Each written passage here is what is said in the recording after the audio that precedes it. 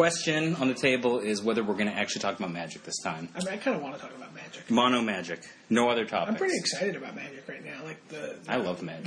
I mean, obviously, I've been playing Magic pretty much nonstop for 18 years now. What year is it? 2012? 2012. We're going into 2013. We're coming up on the 20th. I'm pushing 20. Yeah, we're coming up on the 20th anniversary of Magic this year. Maybe we should be like, hey, this is Brian David Marshall and stuff. People know. Yes, Brian David Marshall, Michael J. Flores, Top 8 Magic. Magic. It's right in the name of the podcast. I figure we have to talk about it. Speaking of playing Magic for a long time and time going by, you know who's a year older? Who? You know who we haven't taunted in a long time?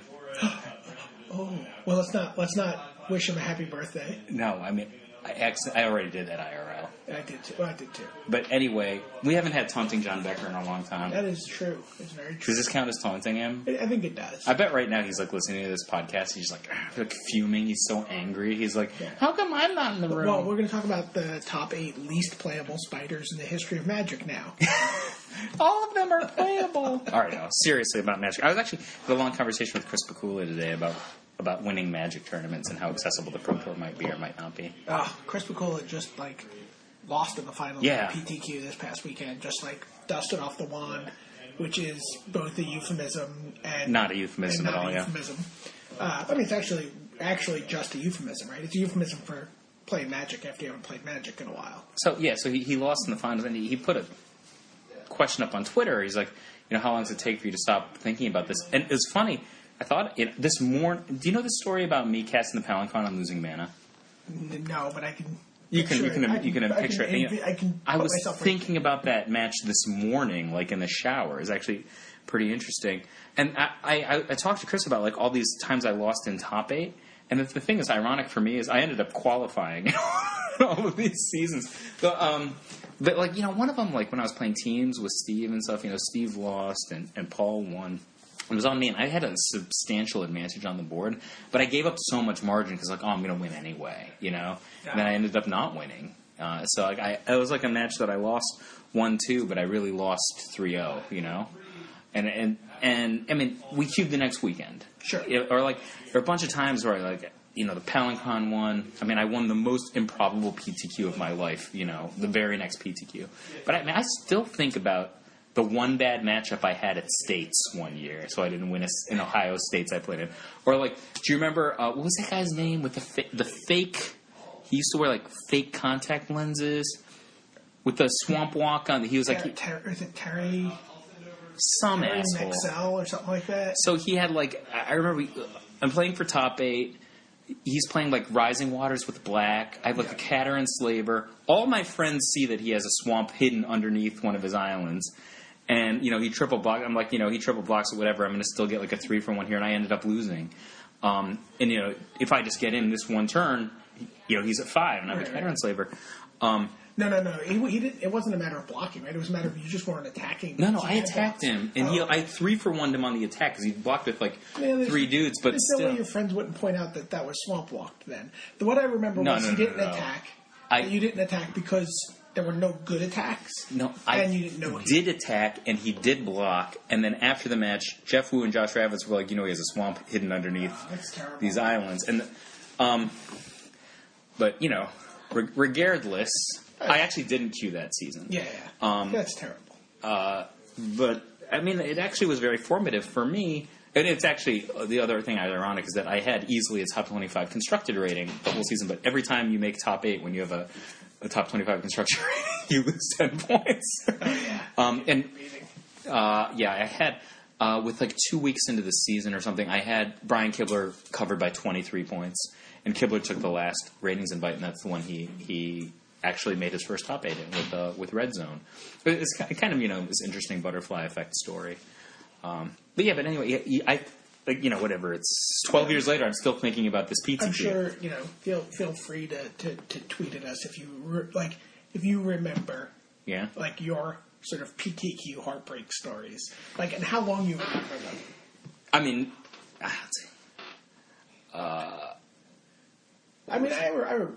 I remember the tournament where I got named Bad Player Flores. I made top 8 of a PTQ. It was one of these long PTQs, I think you were probably running it in Philadelphia. Sure. I came up. I think I might have been living in Ohio at the time, and I came up to meet like Schuler and a bunch of the old Team Discovery Channel guys, and I made top 8. I beat Dorian. In the last. Anders? Yeah, in the last round. I mean, that woman had game. I mean, like, I think that she was badly misunderstood by the Magic community. She really had game. Do you remember the 2.5-hour quarterfinal match she played against Tom Swan? Like I said, the woman had game.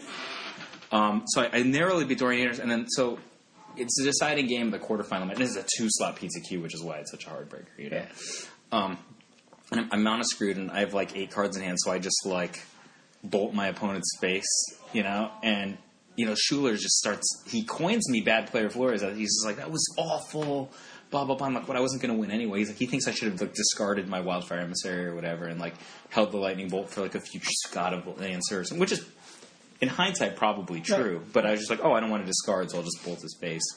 And it was like turn 2, and there were no guys in play.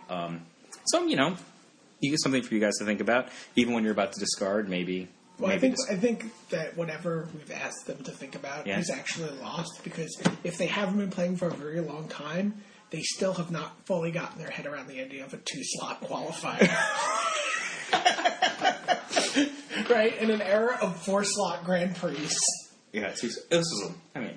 So in the early days of PTQs, right? They were all 2-slotters. Well, no, they weren't all 2-slotters. They were the ones I played. They were PTQs. Each PTQ qualified 2 people. Because there was a juniors pro tour and a seniors pro tour.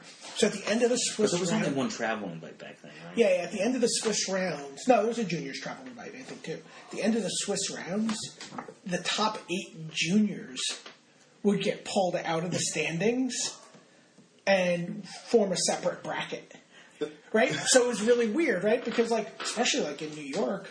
Right, you know, like, let's see, who are those top 8 juniors? Steve-O, Mahoney Schwartz, Justin Schneider, Zvi Moshowitz, right? So you'd end up having like 4 people, really in actual top 8 contention, who were suddenly out of the standings. And like, you could be in 11th place or 10th, 11th, even 12th place, and still make the top 8 of the grown-up. You could just like back into the top 8. I like it. I mean, I remember the first. That's how it used to work. The first PTQ I ever won, like there were 9 juniors or something, and Tuna was the one who was man out.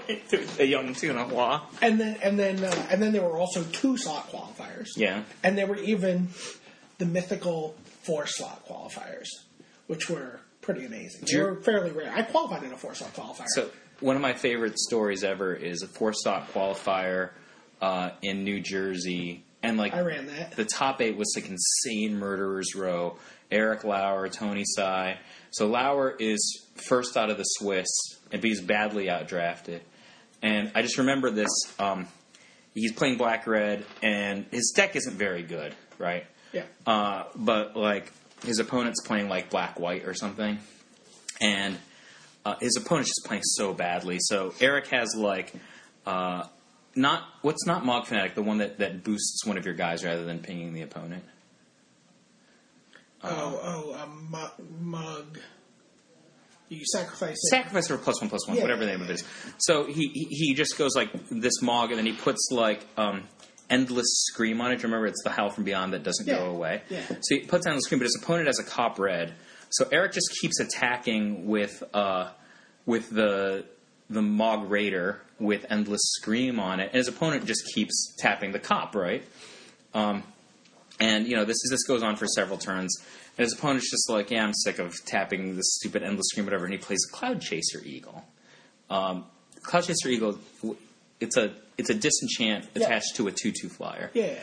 And, like, I'm standing next to Jeff Donay at this, and Jeff Donay... I actually remember this. Like, about has a heart attack. He's just like... I believe he said effing and not effing scrub, like audibly.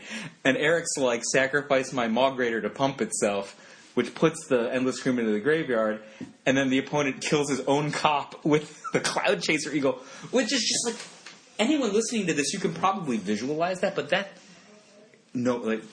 I'm sure that like maybe at least 33% of the people listening to it could have at some point in their lives made this mistake, but they're all shaking their heads right now. I would never do this. Well, I mean, this is pre Magic Online, right? Oh. So your repetitions are lower. Well, not only the repetitions are lower, but just also the idea that when something comes into play that has to have if it says target, it has to have a target, is not as ingrained in your head as it. Yeah, and plus people were just dumber at Magic back then. I mean, the dude had another cop, so it didn't matter. But, and then the happy story is Tony Sai won his quarterfinal match, and he was already queued. So the notion of queued players being able to play in PTQs is another special feature. And because Lauer was first out of the Swiss, even though he lost, he got promoted to a slot. Oh, my God. So that was Magic back, what is it, 1997, 1998? That's like 96 or 97, I think. So that's how we used to play. Yeah. So what do you think about the recent GP deck standard wise? What's your take on standard right now? It seems much more interesting than it seemed a couple weeks ago. I have a very strong opinion about this. If there weren't such a deck as Caw-Blade, which is, in my opinion, probably the greatest standard deck of all time, at least the greatest standard deck since Necropotence. Okay. You would agree with that, right? It's certainly right up there. Okay. Yeah. I would say that the deck that Andrew Cuneo and Sam Black produced that Reed Duke used to make back-to-back top 8s it's such a masterwork. This is the Bant deck? Yeah, the Bant deck with one Overgrown Tomb. So it is such a special deck. And I mean, it's after he won the World Championships, Andre Coimbra did an interview and he wrote an article and he said, some people don't appreciate this deck. He said, but like there have to be players only on the order, and he named myself and Patrick. He's just like only players who design at this level can even appreciate the intricacies and beauty of this deck. And I mean, and I don't know if that's true. Andre said it. Sure. It's true that he said it. It's true that he said it. I think that some things can be acclaimed over, but I can just imagine myself at a less mature stage of understanding Magic, looking at this deck and seeing a bunch of random numbers, But it has one Alchemist's Refuge. Do you know why? Because it's exciting? No, it didn't have an Alchemist's Refuge the first time he made top 8. Yeah. Because when Juza won with the Craterhoof combo deck, they needed to be able to cast Supreme Verdict every other turn during their opponent's combat. So they actually craft a position where they get into a loop of Elixir of Immortality and Supreme Verdict, so they can cast Supreme Verdict at instant speed every other turn. So they have one card that allows them to... This is how you're like, oh, Mike, you always craft for corners. Yeah. The entire deck is crafting for corners.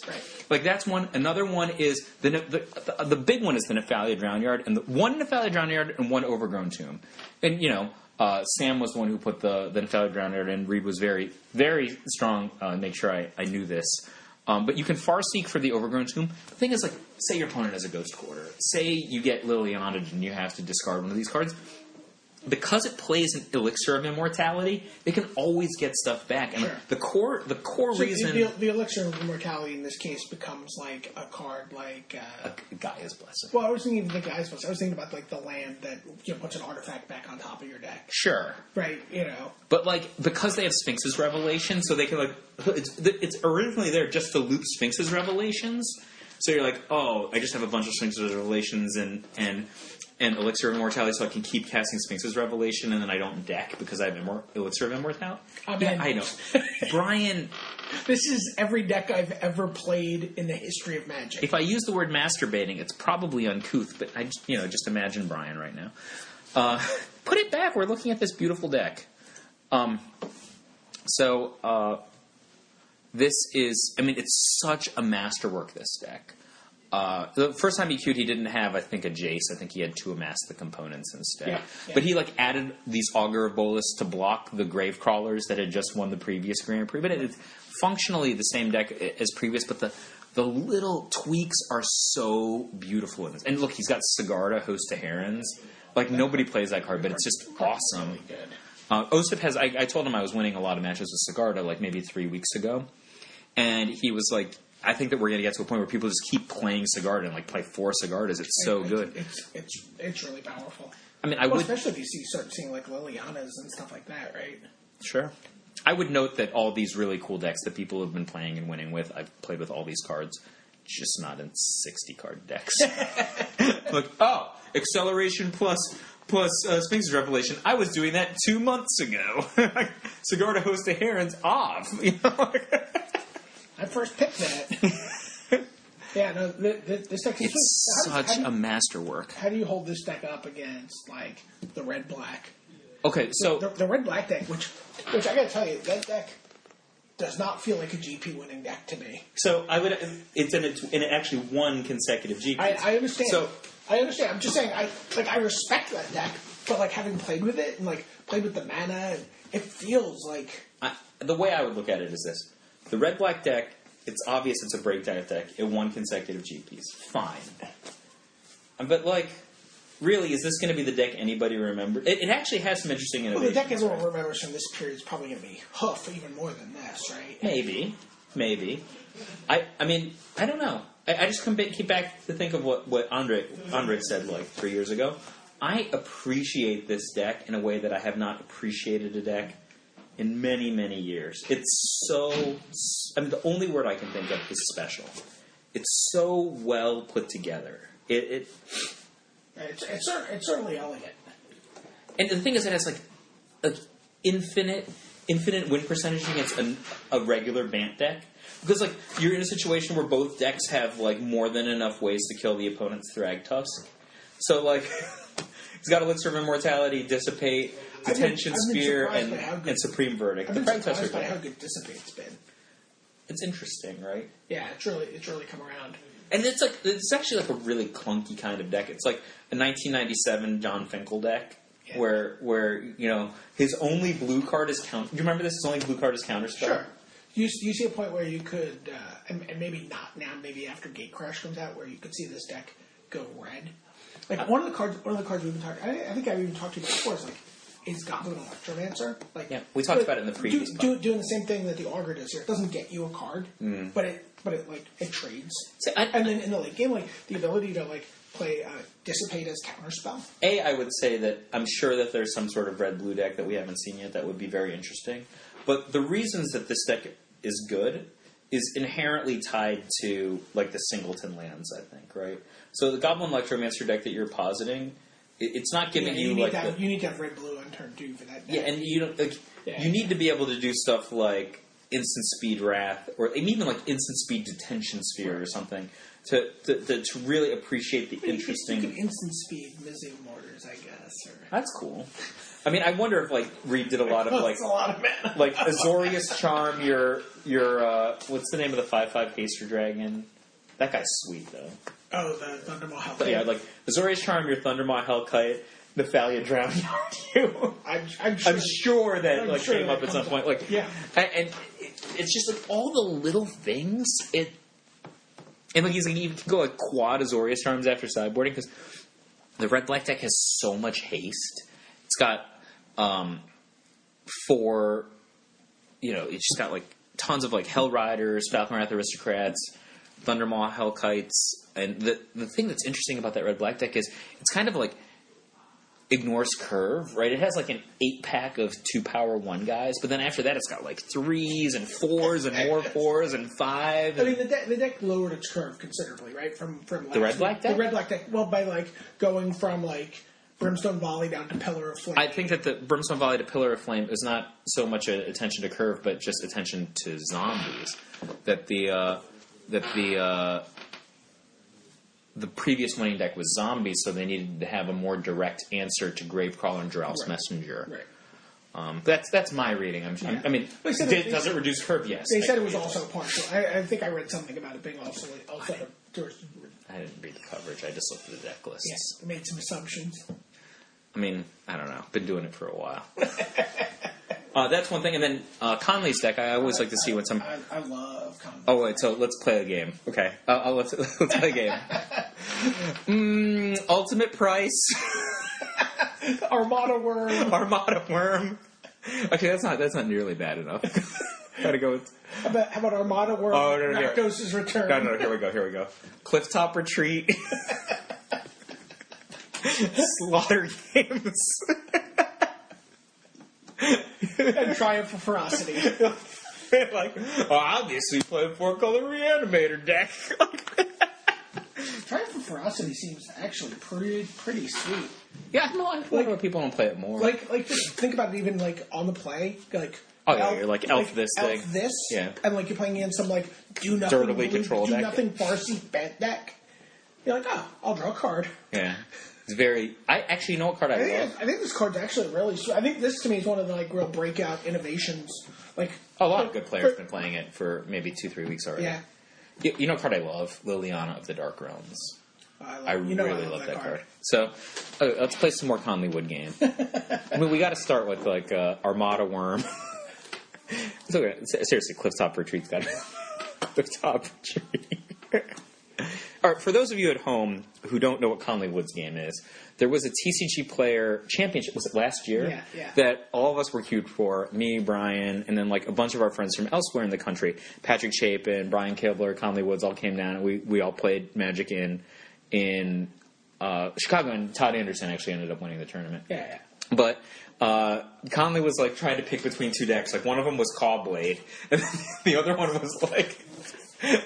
some sort of like vampires with kicker, discard, wildfire. Would that be a fair? Yeah. It was. I don't even remember what it was. The vampire that you could pay. It's BBB. Yeah, it's kicker vampires. Multi-kicker. Like, I want to say, what's the signet that has like counters on it that you can make it bigger and bigger? Ever-flowing cup. Yeah, ever-flowing chalice. That thing, wildfire. Cup of Kung Fu vampires. And like I would watch him play, like we're playing like fun games on the side, and it was always getting destroyed. Then he would draw like his one of like this kind of removal spell, one of this, and he kept getting out of it. He's like, I think this deck's pretty good. So I laid out his deck, and I'm like, Conley, do you really have this, and this in the deck? So then we created this thing called Conley Wood's game, and Brian and I will probably develop it into Magic's Chopped, Brian. I thought it's called Conley Wood's game, and you just name 3 random cards. And then you have to cohese a deck around. Well, not you, but Conley Woods has to make a deck. So you just name these ridiculous cards, and Conley will like completely straight face because this is how he does decks, I think. He takes it completely seriously. He's like, well, obviously, you would just go, boop, boop, boop, boop. That's a pretty good deck. All the cards that land face up are the ones I build with. Go. So, a classic Conley Woods deck. It's a pretty straightforward looking. It's actually a pretty straightforward block Naya aggro deck that happens to have 3 Unburial Rights is how actually the read that I put on it. It's not really a Reanimator deck. It doesn't have mulches and Tracker's Instincts and so forth. No.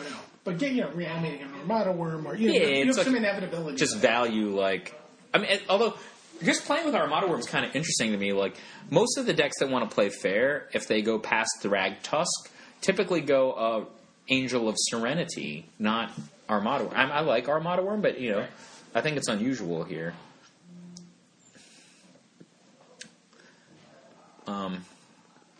But those are the interesting decks, I think. Yeah. Well, they also have the top 16 decks up, so you get like Jerry Thompson. This guy is very good at playing tournaments and just like the red, white, blue, like pretty much just aggro deck, right? Well, it's like this deck is like a value instance deck, right? Yeah. He's got like Augur of Bolus and Snapcaster Mage and Pillar of Flame. There was one deck in here that I really loved. This deck's kind of. I haven't looked at this. This is the Elfie deck. The Elfie deck? Yeah, Arbor Elves, Avacyn Pilgrim, Borderland Ranger, Daybreak Ranger, Elvish Visionary, Huntmaster, and Restoration Angel and Thragtusk. I'm sure Brian Kibler... Actually, the deck that is interesting to talk about, I think, is Brian Kibler's Green-White deck from Charleston. No, this is the deck that I loved. I was playing around with this deck the other day. How many... One Drogskull Reaver? One Drogskull Reaver. So, how often do you think this happened for this guy in the tournament? At the end of your turn, cast Azorius Charm, give my creatures lifelink, activate my Olivia Voldaren, shoot down your team, and draw like 6 cards. Never happened once. So it's like Bonfire of the Sphinx's Revelation. So you're talking about Matt Sewell's top 16 deck, and this is many colors, and many of our cards are fun. I mean, this is actually an iteration of Conley Wood. Like, if I said to you... Which deck did Conley Wood make? If I said to you, Drogskull Reaver, Olivia Voldaren, Sorin, Lord of Innistrad... All right, now, you are not doing it right. Watch. Vault of the Archangel. Archangel. Oh, I'm sorry, you're right. Rolling Templar. Vault of the Archangel. Snapcaster Mage. Rolling Templar. That is how you play Conley Wood's game. Well, obviously, you had one Drogskull Reaver. It's obvious. Yeah, this deck's bizarre. Oh, no, here. We're not even scratching the surface. Sundering Growth. Lone Revenant. Rolling Temblor. Because Sundering Growth will really put you off. It might be double screen. It could be anything. And I mean, we're not trying to make fun of Matt No, deck. I like it. I played with this deck a bunch. I'm just making fun of Conley Wood's. I don't like the Rolling Tumblers. Like, I found them to be expensive and difficult to cast. Like, a combination of... in your Azorius Charm deck? Yeah. A combination of clumsy and... We should play Conley Wood's game. It's just be the best game. Yeah, we definitely should. But, yeah, so, like, I don't know, Standard seems pretty exciting to me. Like, just what do you mean by exciting? Yeah, like, I don't like unpredictable formats. But I like it. Like, as someone, I like some amount of uncertainty. I don't like unpredictable. But it's not unpredictable, right? Like, they're all, like, people are right now, everyone's just huddled around the, like, the periphery of the format, and it's still just like jostling, trying to find out what the best. Like, obviously, 3 weeks ago, the new lands from Return to Ravnica, or the new old lands, shock lands, have allowed for a lot of different strategies, a lot of different color alignments. They pair particularly well with the lands from the core set. I'm sorry, the lands from Innistrad, I should say. No, they pair really well with the lands from the core set as well. Yeah. So I would just pause for a sec. Yeah. The thing that, it's not that I don't like this, right? I try not to just like overlay my opinion on things and then think that that's how everyone should play Magic. But 4 weeks ago, people were like, this format's all mid-range. And if you look at like a Star City Opens top 8, it was nothing but value junk tokens, value junk reanimator, Jund decks, maybe a blue-white... Like, oh, how novel, a Ghost of Santraft, And people were like... weeks and weeks and weeks ago, at the dawn of the format, people were like, oh, zombies. And then we saw that stark shift when the Roanoke guys all switched to blue-red-white control, with Todd winning the first event, Brad Nelson's deck. But it was somewhat controversial, because Brad and Jerry had been like, oh, zombies, you should definitely go zombies, and then they went mid-range. I mean, I actually told Jerry, I'm like, you should never apologize for that kind of stuff. Did you put out good content? Great. Yeah. People appreciate it? Great. You are not now bound to do something because you did something that people liked. Right. I mean, you agree with this, yeah, right? I agree. So we're like, and then zombies is like kind of outmoded, and actually I wanted to run a neener, because many weeks ago, before... Not you. No, not me. Before Return to Ravnica came out, we were like having this, not a fight, I think there might have been 20 tweets about it or something, but like, I was just like, how's zombies supposed to beat this curve? And I was just saying plausible curves that decks that people have been playing for weeks and weeks could do. And Jerry and Brad were like, no, we tried that. Zombies is too good. And then like, Evan said the funniest thing, he's just like, BRB getting popcorn. And it just started, obviously, these curves that are like Borderland Ranger, Centaur Healer, Thragtusk, Restoration Angel, just clogging up the board, where one guy eventually bonfires, or one guy eventually goes over the top with Angel of Serenity or something, was what was dominating the format for quite a while. And then we had this like stark shift to decks like what Sam Black was advocating, and or this really special deck that Reed Duke's been able to do. And, you have LSV saying there is no mid-range? How can that be? There is no mid-range? 3-4 weeks ago, it was nothing but mid-range. But I mean, I feel like looking at this top 16, a ton of these decks are mid-range. None of them, but look at the ones in the top 8. Top 16, fine, right? I mean, isn't that a mid-range? I mean, I would call the blue-red-white deck a very mid-range control deck, right? It has like both aggro and... Yeah, I love Ben Rasmus and Kibler's... I don't know who's... Or I guess this is Raptor's deck, actually. Well, it's actually very much... this is not Kibler's deck. This is Raptor's deck, right? This is the Absent Pilgrim, Champion of the Parish, Precinct Captain Rancor. Yeah. I mean, what a combo, right? I think it's interesting how Faith's Shield has kind of picked up in popularity. I really hate... getting blown out or beaten by certain cards, that if my opponent were just simply blue, I wouldn't mind. But, like, losing to, like, a Faith's Shield or a Divine Deflection or something, I just get, like... Apostle's Blessing. I got Ranger's Guile this week. Yeah, that card's good. I forgot about Ranger's Guile. Yeah, no, that card's good. I just, like, respect. I mean, like, what are you going to do? Didn't we have any Ranger's Guiles did we have in our deck for the TCG player? It hadn't been printed yet. We didn't play that card. Sure. Oh, no. What we played Groundswell. We played the way better card. We had Vines of Basswood. Yeah. But, you know, you have these, like, vast amounts of strategies. Like, I feel like you have to actually, maybe it's highly predictable that guys like Tyler Lytle with the black-red kind of... I wouldn't really call it black-red zombies, like black-red haste aggro. Yeah.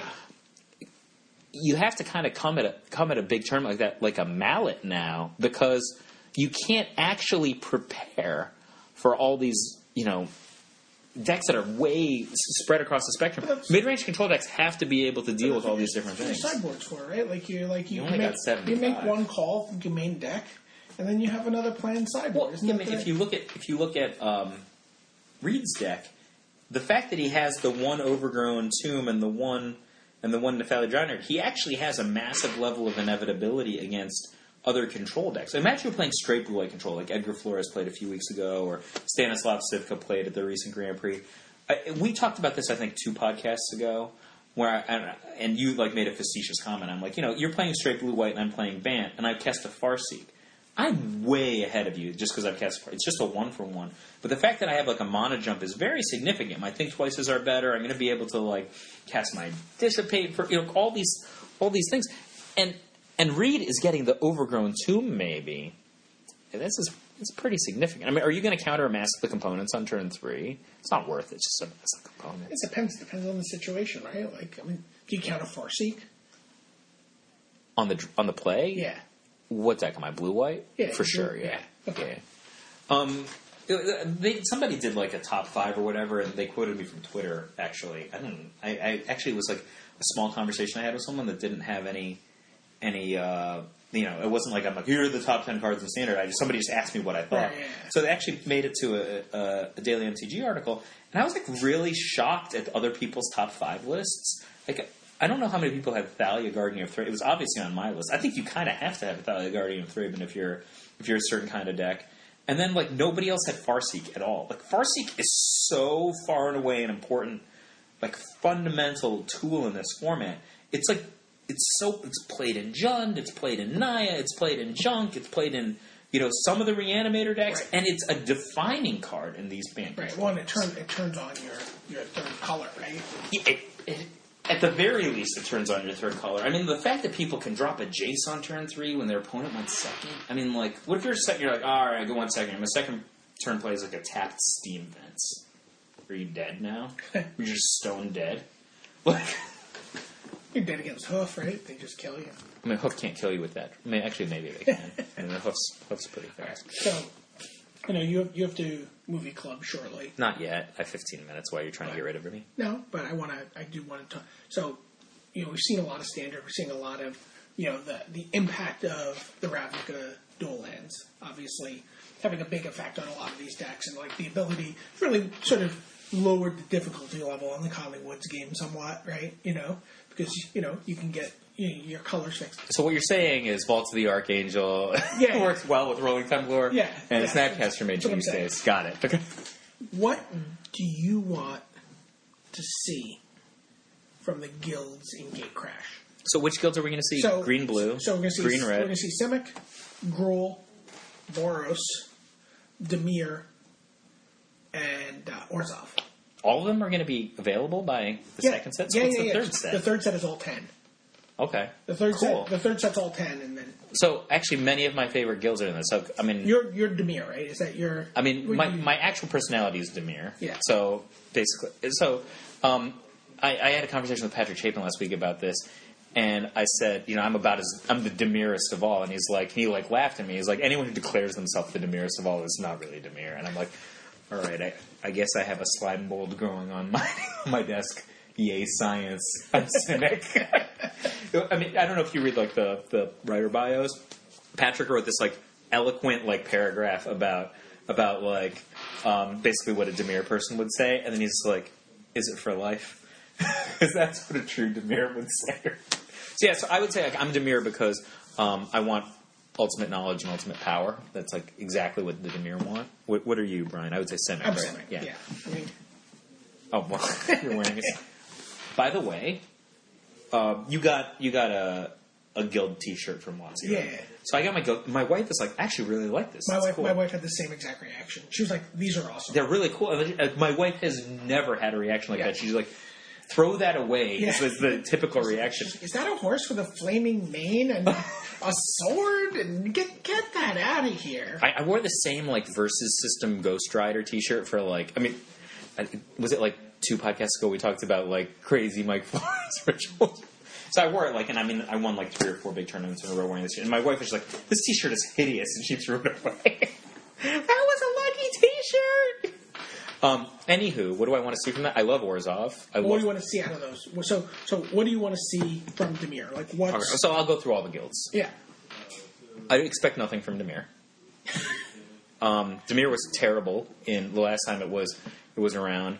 And it was only through, the genius people who actually liked blue and black cards, not actually using the Dimir strategies, that they were able to elevate that up. And I really expect nothing from Dimir. Most of the time when blue and black decks are good, it's a result of somebody missing something, not somebody building something. But don't you think there's sort of a bar set right now? Like blue-white is obviously fantastic in standard. I expect nothing from Dimir, and I didn't even know there was blue-black guild. Okay. That's all. Gruul I'm really excited about. Okay. I actually made a fairly good Gruul deck without any Gruul cards right now.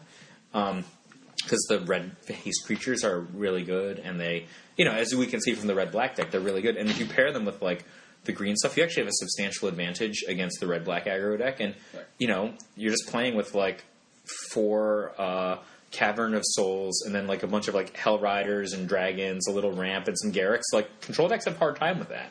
Yeah. And I think you get that with just more of the same is something I'm actually pretty excited about Gruul. What do you want them to do? You just want to have, like, some... Actually, if I just got Stomping Grounds, it'd be enough for me. Well, that's what you're going to get. Because right now, I'm just literally the only land I can Farseek for in my deck is Mountain. Sure. So I just have to have enough Mountains that my Farseeks can hit something, which is it's pretty silly if you think about that, right? But, you have 3 Mountains in play, and you can cast the Mizium Mortars. I love Mizium Mortars. It's one of my favorite cards. You said that right at the outset of looking at that card. Yeah, it's outstanding. I won more matches just top decking in Mizium Mortars when I was in trouble. So oftentimes your opponents just don't even ever see it coming, right? You might have like a Rakdos Keyrune and like a Dragon's Call Summit in play, and you're like, oh, rip a Mizium Mortars. All right, Liliana gets Blood Cryptid and just 6 for 1 you. And they're like, wow, that's pretty bad for me. Yeah, I think probably cards that would make maybe a deck that's like good, quick creatures, Cavern of Souls, and Garrux. It doesn't need much more than Stomping Grounds. Maybe something that would lower the curve. My curve's a little clunky. Just changing tech. Have we really seen any of the mechanical stuff in Return to Ravnica and the guilds make its way into Constructed? What are the mechanics? So, populate. We've a little bit in Reanimator, just a little bit. Not. We've certainly seen the Seance deck, for example. That's what I was thinking. Yeah. But I mean, like I said, the first time we talked about it, I've never actually gotten the combos off. I've been beaten by Populate, and like I lost to a deck that was dedicated Populate at States, and I've like lost some casual games to Populate. But it's not the kind of deck that's tearing down either the Star City Opens or the Grand Prix. We haven't seen Detain do anything. Well, it seems not. There was a deck that performed well that had 2 inaction injunctions, right? Not that that's sure. I mean, right. I like the 4 mana thing that detains every turn. Yeah. Militaries, martial law. Yeah, I think that's a good card. The only problem with it is if you have an effect like that, it's kind of not comparing very well to Jace or Tamiyo. That's the only caveat. Sure. Golgaria's Scavenge, we certainly have not seen. I mean, Dregmangler, though, I guess I've lost to Dregmangler. Dregmangler's actually made a go of it. Nothing substantial, though. Sure. And then, I don't even know what their mechanic is. Just is it Staticaster? Flashback, flash. I actually don't know what is their. Do you remember what's their? I don't know. I played Niv Mizzets. They're pretty good. So Azorius. So we actually don't. Is it possible that we don't know that? Is it guild ability? I mean, quite possible. I mean, it's possible, obviously, but this is looking things up. I know. Return to there you go. Well, we've seen Is It Charmed? Is It Charmed's an outstanding card. I don't think it actually has anything to do with the guild ability. Yeah. Scroll down. Marketing. There we go. Oh, it's Overload. Oh, yeah. Yeah. Which would we just talked a second ago about how much I like and Cyclonic Rift is also an excellent card. Right. And we haven't seen Unleashes the Rakdos. And that's actually made huge. I mean, just the one drop that the Rakdos. And actually, I play against Chainwalkers.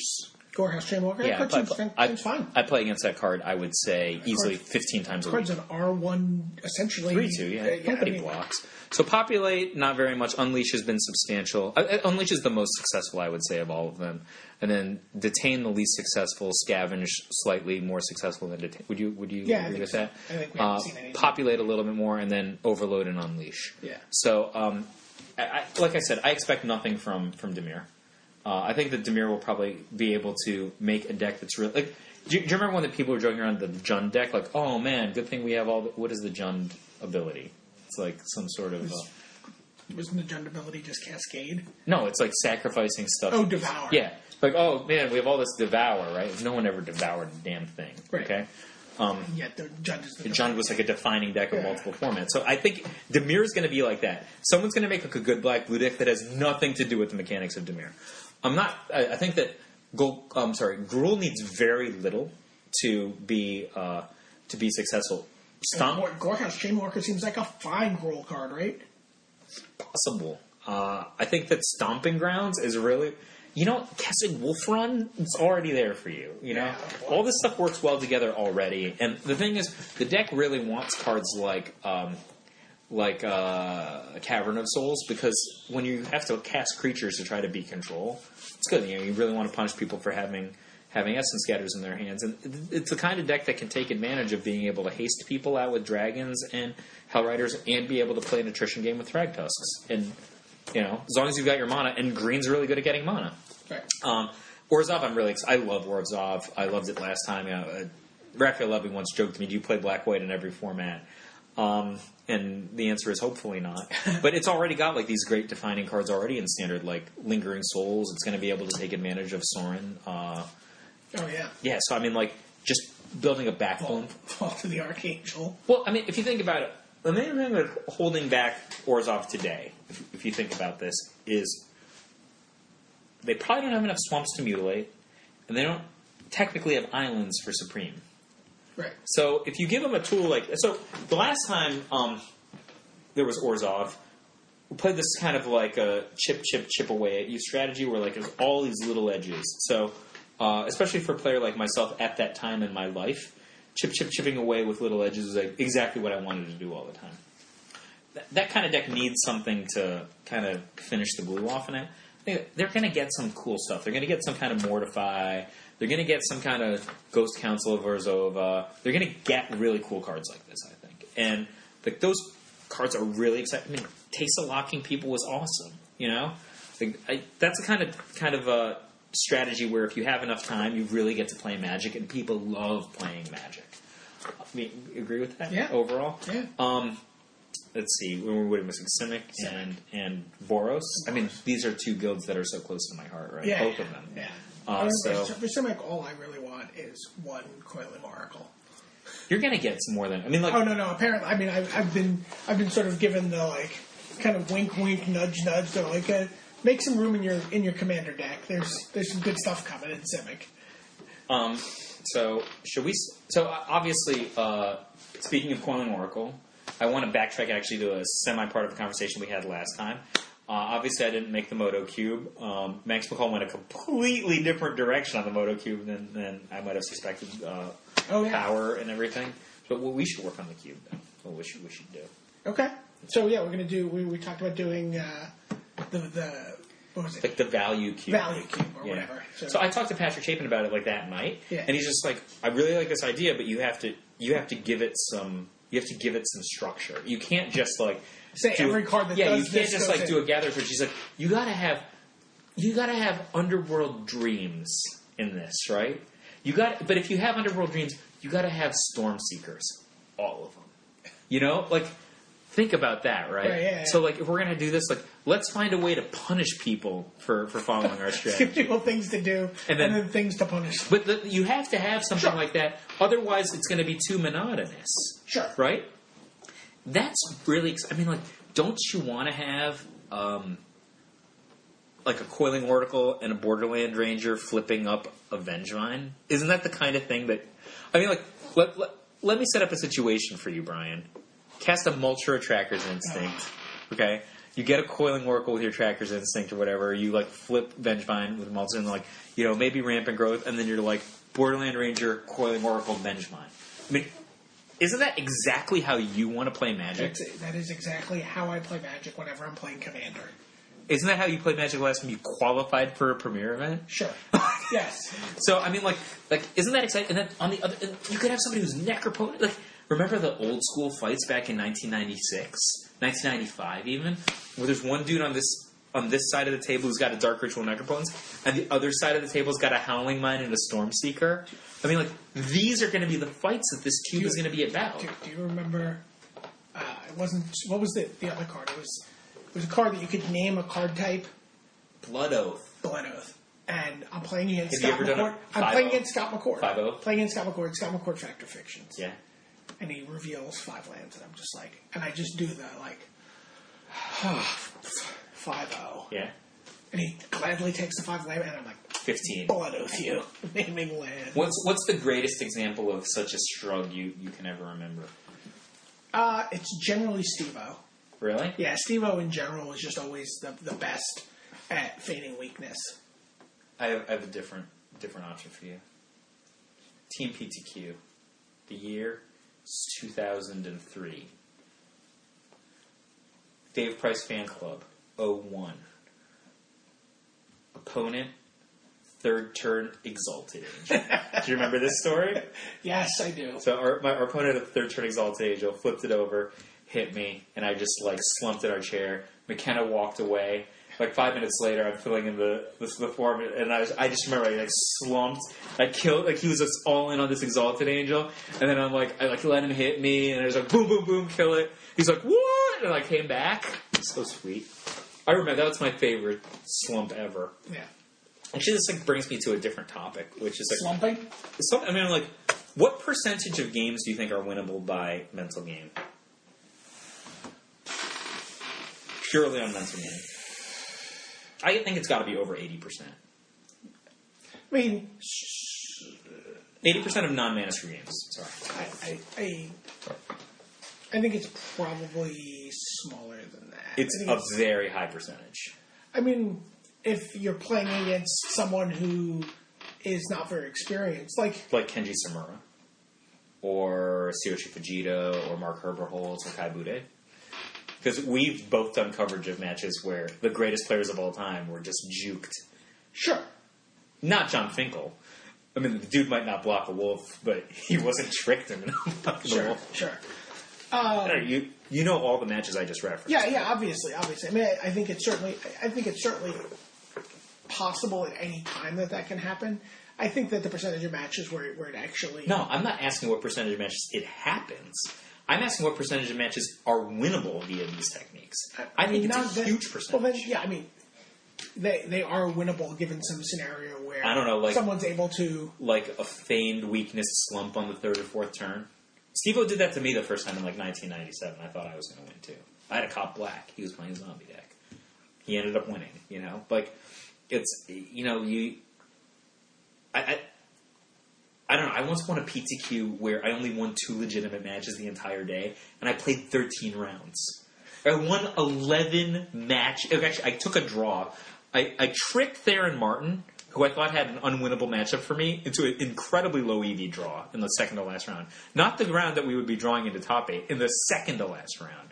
By, like, some voodoo hoo-ha about Patrick Chapin, and he just, like, bought it, and then, like, I would never have beaten him. My deck was Flesh Reavers. His deck was Wall of Blossoms. But I made top 8. And every match in the top 8 until the finals, I won only on, you know, trickery and shenanigans. Like, I mean, it's kind of like a quantum question. It's like, yes, every match. No, it's... But yes, every match can be won on that. You've watched dozens or hundreds or thousands of Magic matches, and a lot of them have surprising outcomes, and it's only because a man played against a man, not like a man played against the board. Sure, but I think all games of Magic are played against the other player. Especially at the higher levels. I mean, certainly then you can't actually. But it's like, but at some point, Stanislav Sivka can win without drawing a land. At some point, at some point, the players just have to play the cards though at the same time, right? At some point, you just have to be like, well, these are at the highest levels, people are also like, well, these are the percentages, right? Like you can bluff, but you can bluff John Finkel, but if you just represent to John that you have something that is likely enough for you to have it, he's just going to play around it. I have successfully bluffed John Finkel. But that's I still wouldn't pick me against John Finkel. No, right. That's what I'm saying. It's like, but I'm saying, but John's still going to then play the cards. Monkey tilted John Finkel once. You know that time where I'm on the play and I don't play my 10th Street Hooligan? Because I wait for John to play his Signet, and I play third turn 10th Street Hooligan. John looks at me, because obviously he's probably reading my hand, right? Like, based on which card I drew versus which card I played. He's like, tell me you did not just do that. How could you possibly not play your 2-drop on turn 2? That's the worst play I've ever seen. I'm like, pretty sure you're going to die with no colors and play 4-color. He's like, even though I'm like, no. Play badly, get berated. No Conley Woods game. I see a Rakdos Signet in the graveyard and a green and a blue land in play. This is my strategy. Yeah? You were there that night, right? Yeah. No, I recall this. Play badly, get berated. I'm not convinced, this is 6 years ago, that I played badly. I think I made the right... I looked at my hand and I'm like, I can play my 2-drop or I can screw John. He's the greediest drafter in the entire world. That's fair. He's more or less the greediest drafter. Sure. I mean, the odds of John not playing a Signet on turn 2 are pretty low. Yeah, and I was going to really... Anyway, I should go to my... Yeah, I gotta get all right. This is Michael J. Flores. Brian David Marshall. Did we just really just podcast 3 weeks in a row? 3 weeks in a row. And we're going to have 3 podcasts published in 1 week. And we only talked about Magic. Tonight we only talked about Magic. Yeah. Did you like how I did the show notes and the one that came out? That's how I did the show notes. I haven't looked at it. Oh, yeah. Go look. I will. Bob, we've got to wrap up. Bye.